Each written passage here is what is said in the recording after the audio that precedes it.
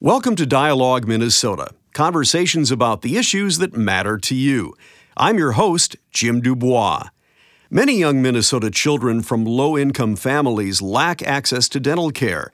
When oral health issues arise, caregivers often seek temporary and expensive treatment in hospital emergency rooms. But there's a simple, low-cost procedure that protects kids from developing cavities. Today on Dialogue Minnesota, we have two guests. Dr. Elise Sarvis is the dental director of the Minnesota Oral Health Project. Also joining us is Dr. Amos Deinard. He's a University of Minnesota pediatrician. They'll discuss the benefits of applying fluoride varnish to children's teeth to prevent caries, more commonly known as cavities. We caught up with them at the McNamara Alumni Center on the University of Minnesota's Minneapolis campus. Dr. Deinard, welcome to Dialogue Minnesota. Oh, thank you very much. I appreciate the invitation to be here today. Caries is the term for the process, the end result of which is the cavity. Caries is preventable. It's an infectious disease. It is preventable. If doctors and dentists work together more than they do now, I think we could make big inroads into improving the oral health status of these high-risk children. Caries today has become a silent epidemic. It's silent because no one writes about it. The only one who recently has written about caries is a person who worked for the Washington Post back in 2007 when Diamante Driver, a 12-year-old boy in Maryland, had an abscess tooth. His mother could not find a dentist who would take care of him. He died of a brain abscess. And a 6-year-old child in Mississippi died of generalized infection from the same cause, an abscess tooth, and no dentist who would take care of him. Well, Dr. Deinard, you are a medical doctor. We'll get a perspective from a DDS, a dentist, here shortly. But why you, a pediatrician, why the interest in oral health? That's not something we typically see coming from a medical doctor. Well, you're absolutely right about that. When I was in training back in the dark ages, we didn't learn anything about teeth and the mouth. The mouth was the domain of dentists. We were taught to look in the mouth for white spots for candidiasis and then immediately jump to the tonsils to see if they looked infected. But the rest of the mouth was left to dentists to take care of. Today, 80% of caries is seen in 30% of the kids. It's a function of your race. Yes, those who are not Caucasian have a greater likelihood of a problem than those who are Caucasian, but the Caucasians also have a problem. Those who are 300% of poverty are less likely to have cavities than are those who are at 100% of poverty. But nonetheless, even those at 300% may very well be affected by having caries. It's a preventable disease, as I've said before. 50% of tooth decay in high-risk children goes untreated. There is the mortality, as I mentioned, Diamante Driver being one case, but there's also morbidity.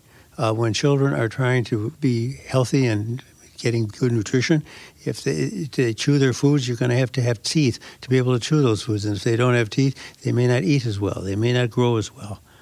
If you're learning to pronounce words, there are certain words that you have to form by pressing your tongue against your upper teeth. If you don't have the upper teeth, you don't sound like everybody else, and your peer group may make fun of you. Those who have abscess teeth, a lot of them are in pain, and they can't go to school. It was estimated in 1999 that over 51 million hours of school time were lost at that point in time because children had abscess teeth and were out of school. And for every child who is under 16 years of age and who stays out of school, a parent has to miss work to stay home with that child. Thus, there's less income coming into the family because of the absence from work. Well, Dr. Deinard, at what point in your career as a physician did you really start to understand what a huge impact poor oral health might have? As I mentioned earlier, in training, we weren't taught a thing about the mouth or about teeth. But in about 1995, I was running a clinic that the University of Minnesota owns, Community University Healthcare Center. And because there was federal money in the budget, there was a dental clinic on the second floor of the building. So all of the patients at Community University Healthcare Center were able to get dental care. However, if my dental director's clinic was full on a given day and a child absolutely needed help, he became more and more frustrated by the fact that he was having more and more difficulty finding a dentist in South Minneapolis who would take care of the child. Because in the mid-'90s, dentists across the country took a position if the child was on Medicaid, they didn't want to see them. So Dr. Graydon and I started let's take advantage of the fact that we have a dental clinic in the medical clinic, and let's teach the physicians how to do caries prevention as part of well child care. And that was going along well. And I left the clinic in 99. In 2000, I went to the first ever Surgeon General's Conference on Oral Health in America, the Plight of the Poor. And for 3 days, starting with the opening gong, we heard the same thing. The mouth is part of the body. And this was David Satcher when he was Surgeon General of this country. And at that meeting, I met a physician from North Carolina by the name of Olson Huff. He was retired, and he was training pediatricians and family medicine physicians in North Carolina how to prevent cavities in their populations of patients. So over dinner one night, he challenged me to come back to Minnesota and replicate what he was doing in North Carolina. So I came back. 6 months earlier, the Department of Human Services of the state formed a task force wanting to understand what the oral health status is of Minnesotans across the board, all races, all colors, all creeds, you name it. Of the 55 people on the committee, I was the sole physician, the token physician. So I called the gentleman who was running that committee, and I said, look, I've been challenged by Olson Huff in North Carolina. Will you reimburse physicians for putting fluoride varnish on teeth? The answer was an immediate yes. It was the easiest of the 50 states in this country to get the Medicaid program to agree to reimburse physicians for doing caries prevention as part of well child care. So I got some grant money, and I decided I'd develop some training materials and go around the state training physicians how to do caries prevention as part of well child care. And I've been doing that ever since. And I'm now in the process of focusing on the 80 counties of greater Minnesota, the rural counties, where dentists, are hard to find in the best of situations. They're few and far between. But they also are not wanting to take Medicaid, by and large. When my children were young, the starting age for dental care was 3 years. But about 20 years ago, the age for dental care dropped to 1. And my dental public health friends, whom I work with at this point in my career, there's no pediatricians in it. I'm the only one, I think. But nonetheless, they have said that one of the major problems is that general dentists who see 13 to 15 times more children than do pediatric dentists, general dentists, by and large, in the past, have never had a 1 or 2 year old in dental school. So they have no comfort level, particularly the people who have been out in practice for 10, 20, 30 years. And they have no comfort level. So they'll tell the mothers a good time to start dental care is at age 3 or 4, which is when they're comfortable. But by that time, these kids, 30, 40% of these kids can have cavities already. It is preventable. So the damage is already done. Well, you mentioned that there are so many negative impacts from caries, the process that leads to cavities. You talked about the pain that the children suffer. You talked about missed school days. Obviously, the caregiver may have to take time off work, bring the child in for treatment in an emergency room. We know that only treats the infection and the pain, but the underlying dental condition remains. Why is bringing children into the emergency room so problematic, but yet so prevalent? Well, when you're in pain and you have no doctor who will see you, and certainly no dentist who will see you, and you have an abscessed tooth, the clinic of last resort for a person of any age is the emergency room. And the care in the emergency rooms, it accomplishes two things. You can get medications to quell the infection and medications to quell the pain. But the root problem, it can't be addressed by the physicians in the emergency room. They don't do that. They're not trained to do the restorative work, pulling teeth, etc. So they'll treat the pain and infection. The child goes home, no pain, no infection, goes back to school, and a month later they've got another abscessed tooth, or the same tooth that's been re-abscessed, and they end up in the emergency room again. And I priced this at the hospital that I'm associated with, maybe 5 or 6 years ago. An ER visit back then was $500 to $600 for incomplete care. Today, it's probably more like $800. And for the children who end up in needing restorative work, the dentists don't want to do restorative work in kids unless they're under general anesthesia. That has to be done in a hospital setting. And for that kind of work, when you add up what the hospital charges for the suite, what the dentist charges, and what the anesthesiologist charges, back when I first priced this, it was something like $10,000 for one visit, one child, one tooth. and they may be back 3 or 4 years later with more teeth. So it's an expensive proposition. And Medicaid will probably pay for the hospital part in the ER visit. But the underlying problem is not being addressed. Our guests are Dr. Amos Deinard. He's Associate Professor of Pediatrics at the University of Minnesota Medical School, also on the faculty of the University of Minnesota's School of Public Health. He's the Medical Director and founder of the Minnesota Oral Health Project. Also with us, Dr. Elise Sarvis. She's a dentist and the Dental Director of the Minnesota Oral Health Project and on the faculty of the University of Minnesota's Dental School as a Clinical Assistant Professor. In a previous conversation, Dr. Deinard, you told me something that I found interesting. Some of our listeners would probably ask, well, why aren't parents more diligent in getting their children the dental care they need? And you mentioned, obviously, socioeconomic status can sometimes make that cost prohibitive. But you also mentioned part of it is an attitude. A lot of the children of lower income families, their parents themselves had dental issues. They may have come from a lower socioeconomic background. So it's almost like they view the dental issues as a rite of passage, that I got through the pain, I got through the discomfort, you can too. So we're not only trying to change behaviors, but we're also trying to change a mindset that's out there. I've been practicing pediatrics since the 60s. And I've just discovered being a mother of a Medicaid-eligible child is tough. You have other things to worry about. Where am I going to sleep tonight? Where am I going to eat tonight? Where will my car work, etc. That's one problem. The second problem is a lot of these mothers will say, I've called 6 dentists and no one will take me because my child's on Medicaid.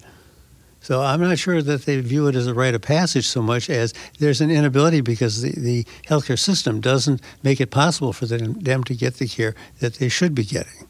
This is prevention. It's so many conditions can be prevented. That's all what primary care pediatrics is partially about, is preventing other things from occurring because you're advising the caregivers what to do in advance of a problem, anticipatory guidance, and if they can handle it, given all the other factors that enter into being a Medicaid mom, I think they will start seeing some improvement in the well-being of their children.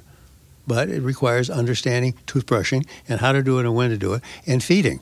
And you don't put a child to bed at night with a bottle that contains anything in it but water, but you also have to make sure that the mother hasn't put sugar in the water to make it more palatable. Because the reality is that the bacteria in the mouth digests the sugars that are in the foods that enter the mouth, and the excrement that the bacteria create in the mouth is acidic in nature, and it etches the enamel of the tooth, and the caries process is started. Now, you mentioned, Dr. Deinard, that your focus in the Minnesota Oral Health Project are the 80 counties in greater Minnesota, but obviously this is a problem in all 87 counties in Minnesota and nationwide as well.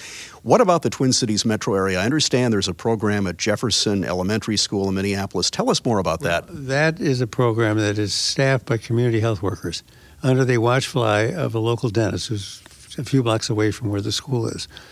And they have been trained to do caries prevention, putting fluoride varnish on kids' teeth and educating the caregivers. They're not pulling and drilling on teeth. They're doing prevention. It'll be interesting to see whether in that population, over time, the caries incidence rate is much lower than it was before this program started. Are you still looking to collect data? Is there enough data out there to prove that this process really does prevent caries and ultimately cavities? I'm going to leave that question to our dental colleague here across the table from me. I'll introduce her. Her name is Dr. Elise Sarvis. She is the dental director for the Minnesota Oral Health Project. Dr. Sarvis, welcome to Access Minnesota. Thank you so much for having me today and really highlighting this issue for the state of Minnesota. So I'll pose the question to you now. So we know that fluoride varnish is one of the best public health measures that we have to prevent against cavities. Fluoride is a naturally occurring element, and what it does is it makes the hard outer surface of our teeth, the enamel of our teeth, even stronger. And what that can do for kids, this fluoride varnish is a concentrated amount of that fluoride to help prevent and make cavities and make that hard outer shell of enamel stronger to prevent this carious process. Well, we'll get back to you too, Doctor, because we have more questions as well that we'll refer to your dental expertise for that. Dr. Deinard, talking about the process itself, it sounds like this is a very simple procedure that could be done in basically any clinic setting and not necessarily by a highly trained medical professional. If you could put polish on your nails, you can put varnish on teeth. It is very simple. It takes 3 minutes or less. If the varnish hardens on contact, it's non-invasive. Anyone can put varnish on it. It's a no-brainer. You don't have to get a lot of training. talking to folks who are not dentists, who are not physicians, who do it, and they say it's a piece of cake. We're talking with Dr. Amos Deinard. He's an associate professor of pediatrics at the U of M Medical School and the School of Public Health here at the University of Minnesota. He's also the medical director and founder of the Minnesota Oral Health Project. We're talking also with Dr. Elise Sarvis. She's a dentist. She is the dental director of the Minnesota Oral Health Program. We know historically there has been a certain element of the public that has questioned the use of fluoride. Big controversies back in the 1950s when many municipal water systems started to put fluoride into their water supplies. We might think that controversy has died down as more evidence has been accumulated about the preventative power of fluoridation in water. But are you still seeing some resistance from people who think fluoride is a bad thing? Well, of course, it's a communist plot. But that isn't going to change anything. There will be a small group who will say, I don't want to have fluoride in my water. I don't want to have fluoride in my kid's teeth. That's a parental choice. And if the child's teeth rots out, the parent has to bear the burden. But I think it should be recognized that in 2005, the Centers for Disease Control and Prevention rated fluoridation of public water one of the top 10 public health measures of the 20th century. It has cut the caries rate across all populations a considerable amount. So I think we should leave fluoride in the water. We'll ask a dentist perspective now. Dr. Sarvis, do you ever get pushback from your patients about the use of fluoride? We have a lot of questions. Parents want safe things for their kids. That makes sense. But we know that fluoride is really helpful in preventing cavities. We've known this and have evidence from the 1800s to now that says it's one of our best public health measures. Like Dr. Deinard said, the CDC ranked it as one of the top 10 public health measures of the 21st century. That goes up there with vaccines and safety belts as well. So fluoride is one of the best things we have. Also diet and hygiene and that educational piece that is so important as well. In response to that comment, I think it should be recognized that around 1910, a dentist in Colorado identified a group of males who had extraordinarily brown teeth and extraordinarily brittle teeth, but absolutely no cavities. And he deduced that the water that was coming down the Rocky Mountains that they were drinking on a regular basis was loaded with fluoride. So the chemists took the fluoride level of that water and reduced it to the point where it no longer discolors the teeth, but it prevents the cavities. So this is a naturally occurring phenomenon. Oh, yes. In Redwood County in Minnesota, there are two areas where pediatric clinics are. They're 10 miles apart.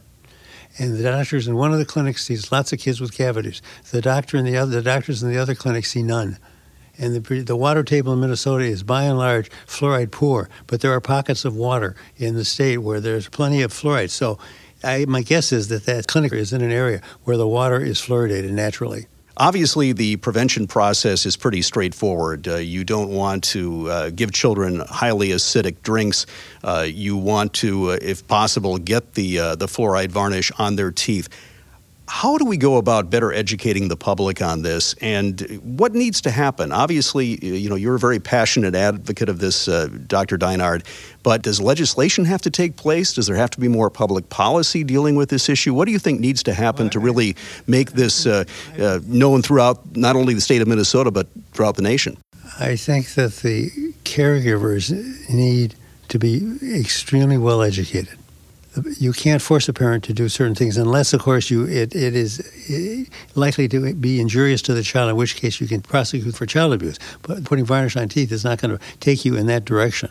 So the parents have to understand, if they want their children's mouths to be healthier than their own mouths, there's something they can do about it. It'll take a little effort, and pretty soon I think it'll be so ingrained after a while that you give it very little thought anymore. I imagine you're enlisting a lot of partners to get this important message out to the public. Tell us about the partnerships you have developed and are in the process of developing to get the message out. As a pediatrician, I'm working hard with the physicians and the nurse practitioners and the physician assistants who are responsible for the well-being of the child from a medical perspective. This is like immunizations. There are a few people who don't want their kids immunized either. So you have to recognize the fact that there are some folks out there who are just against these kinds of preventive measures. But certainly the incidence of measles, for example, is way down. You don't see much measles anymore as a trainee. I saw it all the time back in the 60s when I was in training because the vaccines hadn't come along yet. So there's prevention in vaccines, there's prevention in fluoride varnish, plus parental education. And I think the parental education is, of the two aspects, I'd rather spend my time educating the caregiver and having him or her do the right things than put the varnish on. Because if you don't change behaviors, it's not going to make any difference. One of your partners is the Lions Club. Tell us about that partnership. Well, the Lions Club, 2 years ago, one of my colleagues, Dan Snowball, is a retired academic faculty member at Southwestern State University of Minnesota. And he was in physical medicine and rehab. When I started my project, I thought to myself, gee, I really need some local vocal advocates for the project. So I thought, what about 4-H? So I went to the state at St. Paul, talked to the woman who was in charge of the 4-H program, and she thought it was a great idea. And we were all set to promote it with 4-H. What she didn't tell me, and it's either because she didn't know or didn't remember, probably the latter, was that a child in 4-H has to think of his or her own project. You can't give him or her one.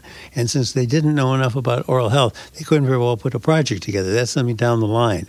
So instead, I thought, well, let's take advantage of some of the groups that are in existence in these towns. So we picked on Lions, Kiwanis, and Rotary. And I started calling around asking when the meetings were. And when I talked to one gentleman who was in the Lions Club, and he said, look, given the way Lions is constructed, put together, they're top down. The other two are more bottom up. He said, you really need to talk to a Lion. And we've got just the right person down here in southwestern Minnesota, Dan Snowball. He's a well-known Lion. He's been a district governor, etc. We were invited to a Lions Club meeting, and we presented our materials, and they voted unanimously 2 years ago and 1 year ago that they would support our project. And we weren't asking for money. We were asking for people who could become verbal advocates in their communities, getting the community educated. So when you're out playing golf, you can talk to your golfing partner about the golfing partner's child's teeth and what are they doing about it to keep them healthy. It's education of the caregivers. It doesn't seem like this would necessarily be that expensive of a proposition. It's a simple treatment. The materials, I imagine, are not particularly expensive. The varnish is cheap as can be, and if you are a part of a health system that's got maybe 50 clinics focused, located around Minnesota, they probably have central buying, and they're going to get it at a very low price per dose. And it takes 3 minutes of time, and the people whom I want to educate are the certified medical assistants and the nursing assistants, et cetera, in the medical clinics. They are so enthusiastic about suddenly having a new task where they can go back and integrate more and interface more with the patients and educate them. Right now, all they're doing is weighing and measuring and changing diapers and so forth, but they can do more. And they're very enthusiastic about doing that. We should mention there's a place you can go for more information. It's crushcavities.com, and you can also like them on Facebook. We've been talking with Dr. Amos Deinard. Dr. Deinard is an associate professor of pediatrics at the University of Minnesota Medical School and the School of Public Health, and he is the medical director and founder of the Minnesota Oral Health Project. We've also been talking with Dr. Elise Sarvis. She is a dentist. She's the dental director of the Minnesota Oral Health Project. Dr. Sarvis, thanks so much for joining us on Dialogue Minnesota. Thank you so much for having us and highlighting this really important part of overall health for kids in Minnesota. And Dr. Deinard, thank you so much for joining us on Dialogue Minnesota. Well, thank you very much for having me here, and I hope all of those folks who are in a position to improve the oral health status of the children, I will say to you the same thing I say to a group of certified medical assistants whom I have just trained. Go forth and varnish. Dialogue Minnesota. Conversations about the issues that matter to you. I'm Jim Dubois. Thanks for listening. We'll see you next time.